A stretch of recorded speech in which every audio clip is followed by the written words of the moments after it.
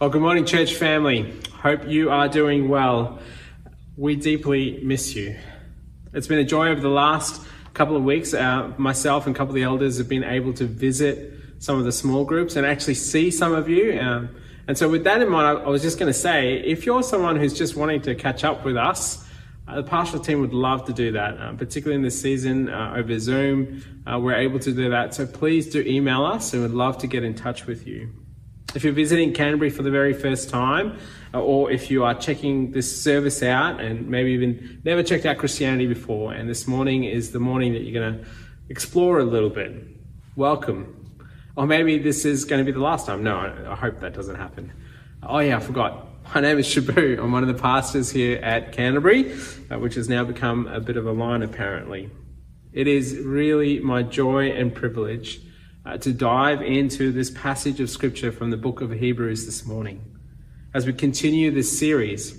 Last week, Mike did an amazing job. If you haven't checked it out, I really encourage you to go to our website or our YouTube channel and you can look up the talk again. What he was really wanting us to do through God's word is get us to consider and get us to take stock of our lives. We were encouraged as well to keep going, to persevere, to hunger and thirst after righteousness. It was also a moment for us to consider if we plateaued in our faith, to kickstart that again. It was an invitation for those of you who are exploring the Christian faith to come and explore with us. This morning, we're going to continue. So if you have a Bible, if you could turn to Hebrews chapter 6, we're going to be looking at verses 13 to 20, and then chapter 7 verses 1 to 28. So if you have a Bible, let's head there, and we're going to be looking at Hebrews 6, 13 to 20. Here is God's word. Hebrews 6, 13 to 20. For when God made a promise to Abraham, since he had no one greater by whom to swear, he swore by himself, saying, surely I will bless you and multiply you. And thus Abraham, having patiently waited, obtained the promise. For people swear by something greater than themselves, and all their disputes, an oath is final for confirmation. So when God desired to show more convincingly to the heirs of the promise the unchangeable character of his purpose, he guaranteed it with an oath, so that by two unchangeable things in which it is impossible for God to lie, we have fled for refuge, might have strong encouragement to hold fast to the hope set before us. We have this as a sure and steadfast anchor of the soul, a hope that enters into the inner place behind the curtain, where Jesus has gone as a forerunner on our behalf, having become a high priest forever after the order of Melchizedek.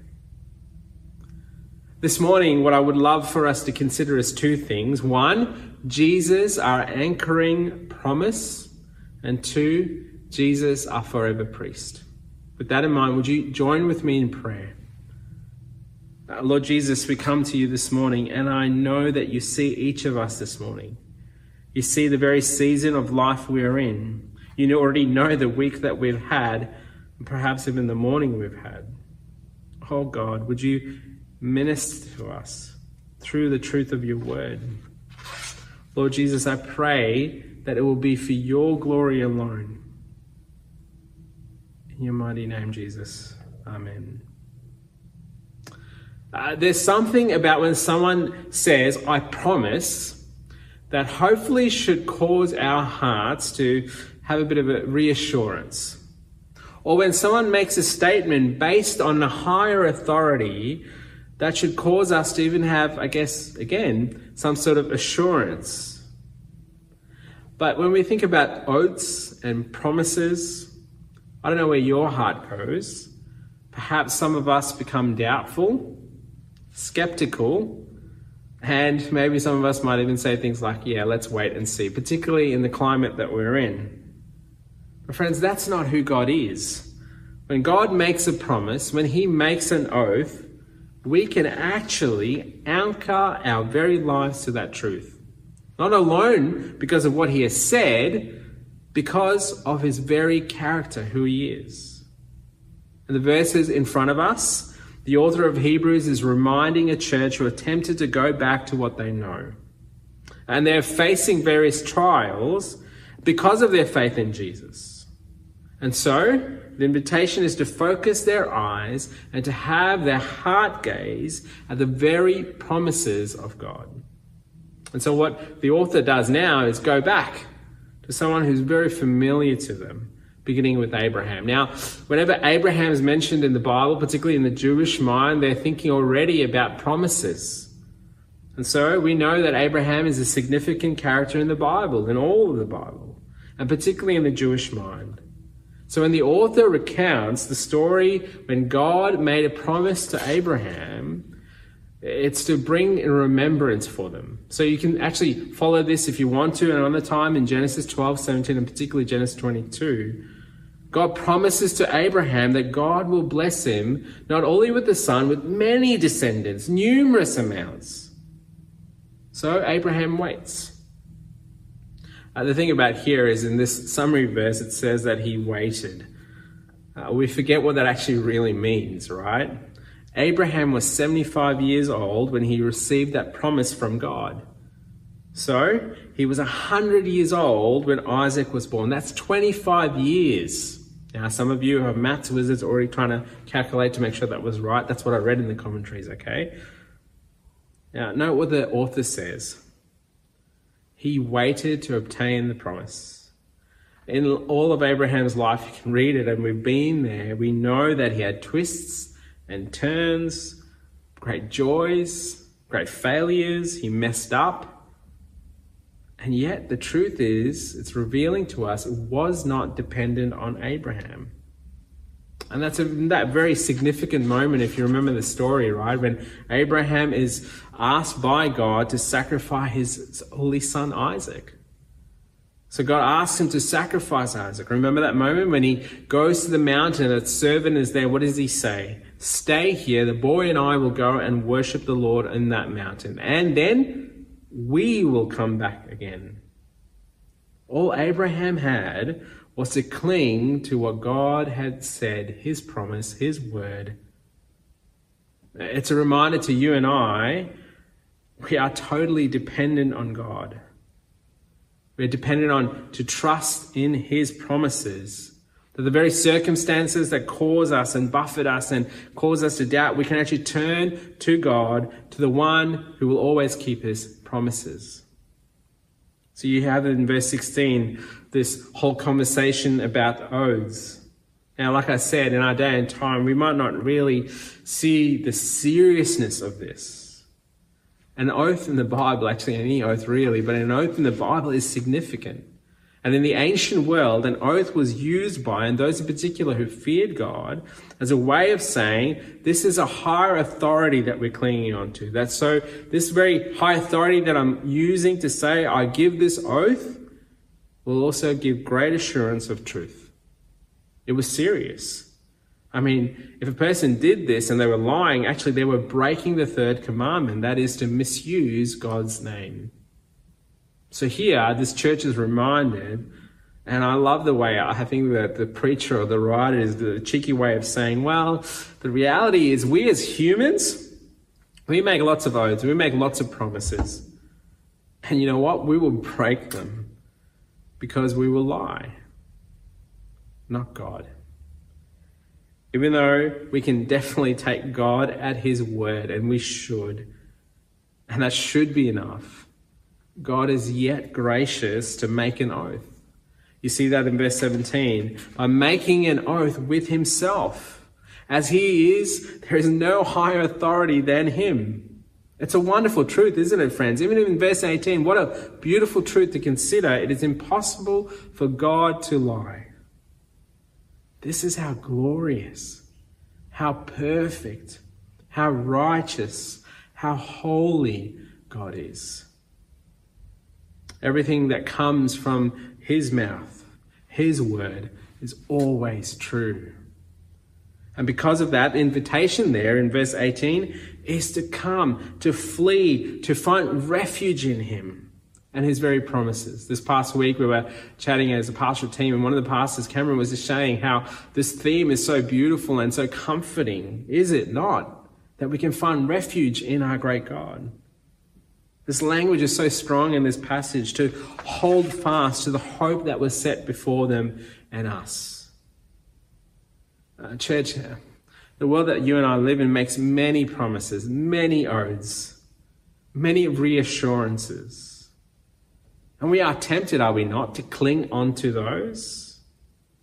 The question is it better should we not cling or seek refuge in the only truth that will never lie to us?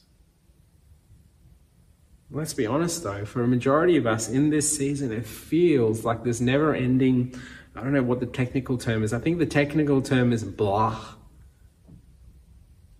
Do you feel that? That's not a theological word. It's not in the Greek. But then there may be some of us going, well, I don't actually feel blah, but it feels as though you're trying to stay positive and so on, but it feels unending. How long, oh Lord? Here's the thing. Those circumstances might not change. We don't know when, if, or when they change. But the invitation is this: to find refuge in what is truth, the very truth that God will always keep his promises. He will be the only truth that we can find shelter in. This is the hope that has been set before us. This language of hope, we might throw it around, particularly in our day and age. It's not some sort of airy, fairy kind of word. It's not just about being positive or optimistic. The reality is being positive or even optimistic can only get you so far, because it does not have the strong enough anchor.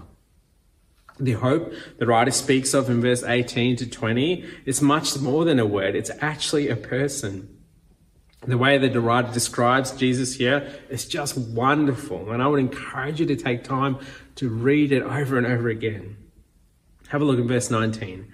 We have this as a sure and steadfast anchor of the soul, a hope that enters into the inner place behind the curtain, where Jesus has gone as a forerunner on our behalf, having become a high priest forever after the order of Melchizedek. It's a reminder to the church then, the things of the past will not give you sure and steadfast anchor for your soul. And not only that, the very reason or the very season that they're in, that season, and particularly in that church, most commentators say they weren't being liked by their very own countrymen because of them believing in this person called Jesus now. Even the neighbors there were starting to slowly persecute them, and eventually they would have an intense persecution as a church. And that very storms of life, even the storms of temptation that's calling them, the only thing that will be the only truth that will keep them sure and steadfast is the very anchor for their soul. And this is all there to give them hope. And I pray it gives you hope too. But why? Well, this hope, this is Jesus Christ. He has entered the inner place behind the curtains. He has gone as the forerunner and one who has gone before on their behalf. I remember when we looked at the book of Exodus and the time when we looked at the tabernacle, we learned about the significance of this. So unpacking this in front of them and saying, this is God's promise, and that is his oath, that he will offer you, he's provided for you an anchor for your life, that he will fulfill it. And he has. And ultimately, he's provided a greater hope that is Jesus, his son. I mean, that image of the curtains, do you remember when we talk about curtains? It's not like the one you might have at home. This curtain was that curtain that hung between the inner and outer chambers in the tabernacle. So no one could see it. It was very, very thick. The Holy of Holies, you could not have access to. There was only one person. It was the high priest, but that was only once a year. The outside of that curtain, on the other side, were the various elements of worship. The altar of incense, the candlestick, the showbread, and so on. So on one side, you have a place where elements that are there to draw people to worship.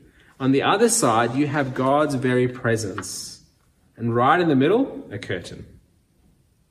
And now we have this image. I want you to see if you can picture this. It's of an anchor, not downwards to the depths of the oceans, but an anchor from God. The very presence of God to his people. And the one who has made this possible is the hope in fullness that is Jesus Christ. Jesus Christ is God's anchoring promise. He has not only fulfilled God's oath in fullness, and using the language of Hebrews, you've already seen this language of better or superior. He's the one who has gone before us to come and invite us to follow. The question is, what is our sure and steadfast anchor this morning, friends? For your soul, for my soul. What are we hoping for? What are we anchoring to? That lockdown would end, that the vaccine rollout would fix everything, that restrictions would ease, that kids will be our success or work or super or even success in ministry. Is it not true? I don't know about you. I know for me, you and I are tempted day by day to come and put our sure and steadfast hope in many anchors that will not actually secure our souls. They can't. That's not God's promise for you and for me. It is only in Jesus alone. The very language of the anchor here is the imagery of a ship that is secure in the turbulent seas, that will not sink or get smashed against the rocks or get washed upon the shore. It's an anchor that's deeply grounded and secure. The anchor and hope followers of Jesus is Jesus himself. He is our hope. He's the very secure anchor for our souls. Only he can be. This is what God has said. He does not lie. And the invitation is to find refuge in that truth, displaying how Jesus is the anchoring hope as God has promised. The author now wants to reveal even more how Jesus is far more superior in what they already know about. That Jesus is now actually the forever priest. The author wants to reveal that to him. So have a look with me in Hebrews 6, starting in verse 20. Where Jesus has gone as a forerunner on our behalf, having become a high priest forever after the order of Melchizedek. And then in chapter 7, verses 1 to 3. For this Melchizedek, king of Salem, priest of the Most High God, met Abraham returning from the slaughter of the kings and blessed him, and to him Abraham apportioned a 10th part of everything. He's first, by translation of his name, King of Righteousness, and then he also King of Salem, that is, King of Peace. He's without father or mother or genealogy, having neither beginning of days nor end of life, but resembling the Son of God, who continues a priest forever.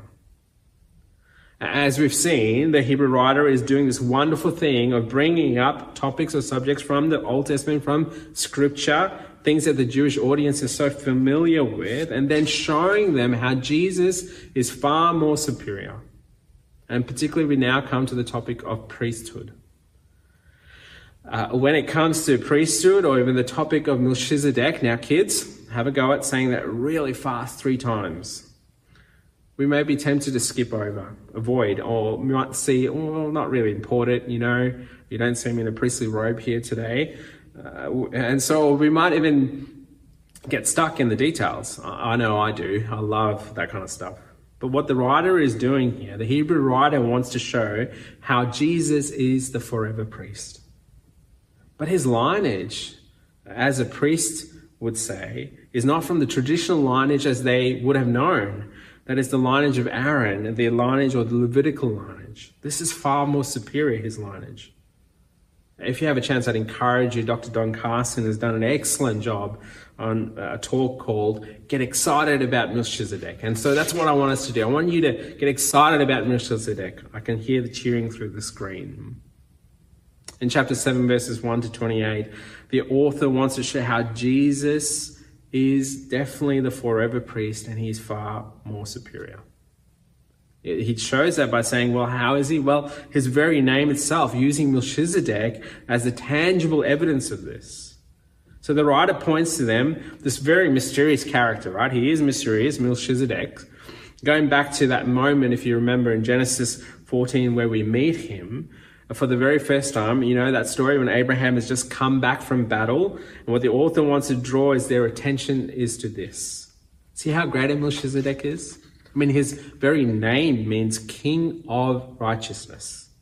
And that he is the King of Peace.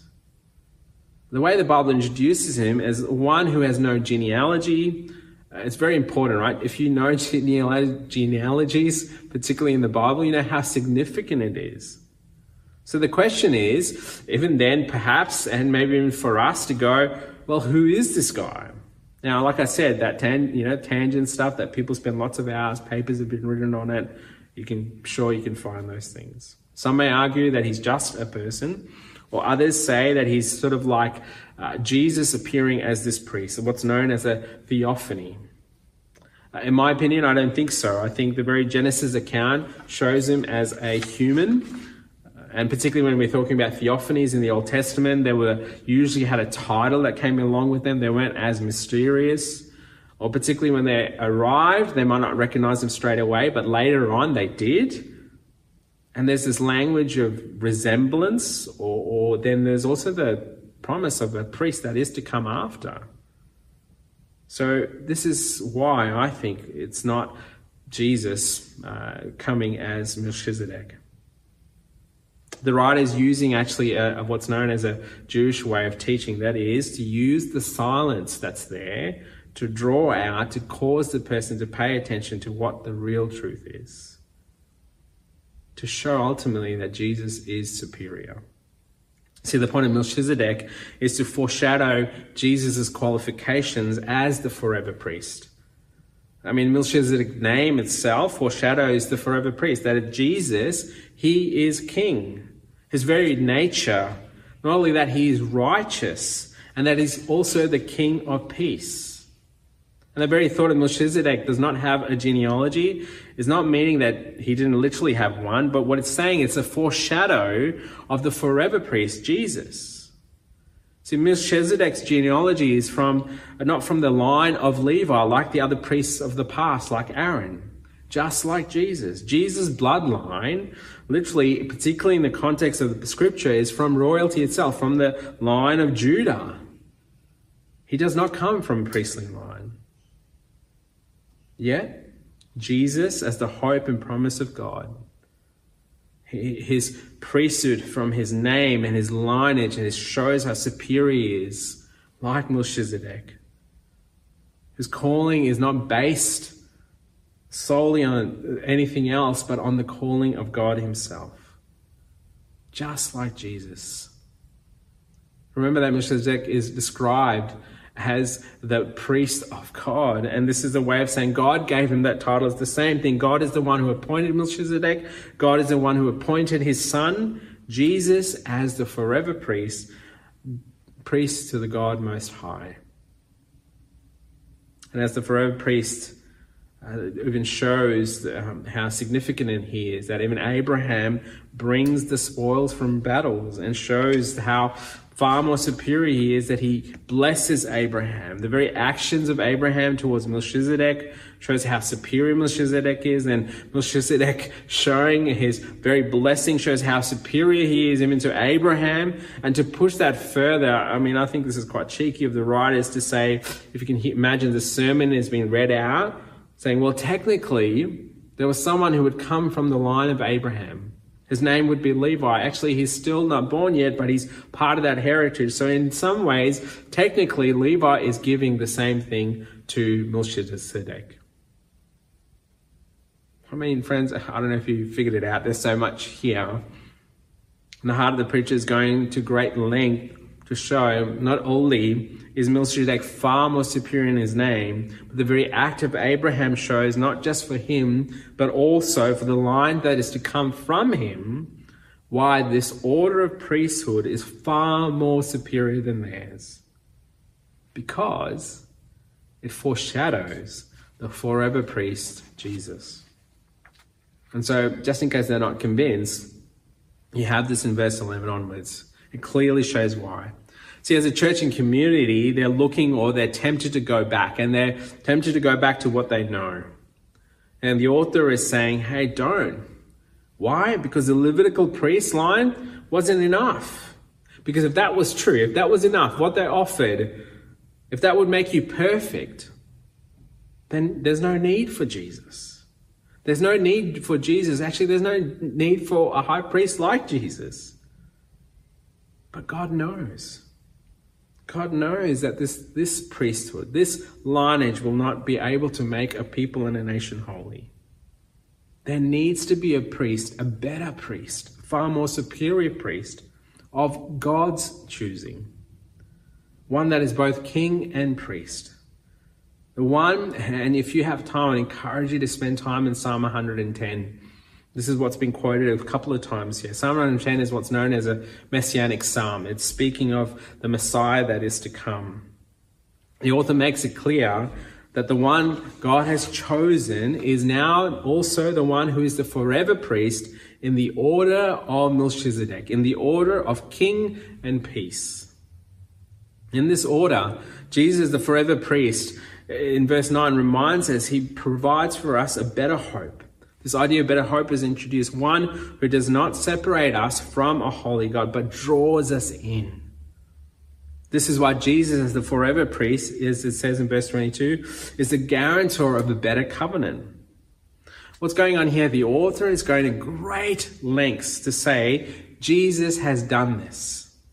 Now today, Jesus acts as a guarantor for those of us who are still on earth, waiting the full outworking of this beautiful, glorious covenant.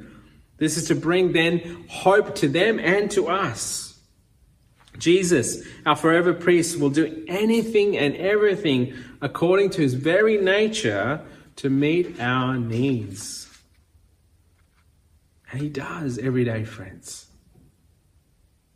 Does he not? Jesus is our forever priest because God has said so. His word says so. He does not lie. And Jesus is the guarantee of that. This is powerful, friends. Jesus, the forever priest, in his very name, in his lineage, in his status as the eternal one, unlike the priests who have gone before, those priests would die.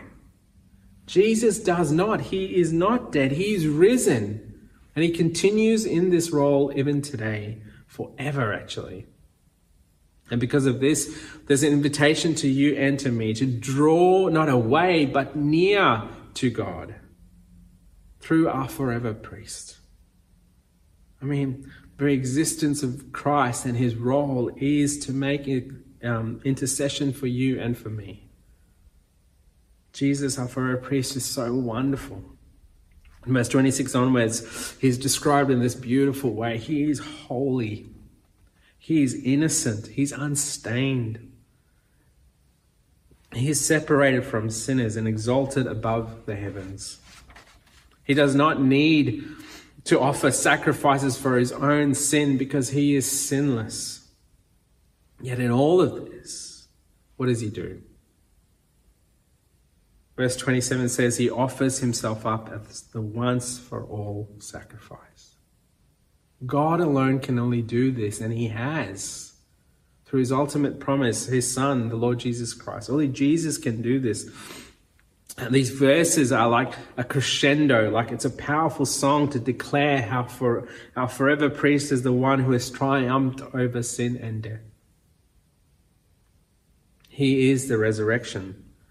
He is the one who's risen and he's now ascended. He's in glory. He's seated on the right hand of the Father. He's currently at work. He's interceding for you and for me and for his church. The Son who is now made perfect forever. Dear friends, what that is meant to do is to ask us, what is your need, Christians? And when we have those needs, where or who do we run to? In a sense, who are the priests that we're running to make us right with the Holy God? I don't know if you've ever done this when you've messed up and sinned. In that moment, do you seek God's forgiveness through Christ? Or do you think, I need to do more good things and somehow that will outweigh my bad? What we're doing in that moment is being our own priests. Or when our loved ones or our kids come to us and seek forgiveness, do we play the role of forever priest? Or do we point them to the forever priest in Jesus? Perhaps you're that person who people love to come talking to about their various problems and issues. That's great. as you love them, as you serve them. But do we make ourselves, in a sense, the forever priests? Do we become that person, or do we point them to Jesus alone? Perhaps right now, you and I feel that sense, that feeling, that moment, that sense of storm, whatever it might be. Friends, if you are, not know as much that there's this anchor that we can hope to, that is Jesus. The truth is, Jesus has anchored himself to you, both as your anchor and hope for your soul, and as your forever priest. If you're exploring the Christian faith, you will, and whether you realize it or not, you've anchored your life to many things and your soul to many things, and the hope that will bring satisfaction for your soul. It will not, my dear friend. There is only one who will. His name is Jesus Christ. We implore with you, we cry out to you, we ask you to turn away from those things and turn to Jesus. Remember who he is. The one who is righteous, the one who is king, the one who can only bring peace for you, for your soul. Turn to him in faith and give your life to him today. Because only a relationship with Jesus can truly anchor your soul. Only his work will be satisfying to the Father. If you are a very follower, I know there are many of us, particularly in this season. Come to that sure hope. He's clinging on to you. You belong to him. Not only that, he's right now, I want you to imagine this, he's right now interceding on your behalf, on his behalf of his church. And the invitation for you and I is to go, to read, to dive into, to meditate, to consider, to sing, to write, to pray the truths that God's oaths and promises in Jesus will always be true for you and for me and for his church. Jesus is our anchoring promise. Jesus is our forever priest. Would you join with me in prayer?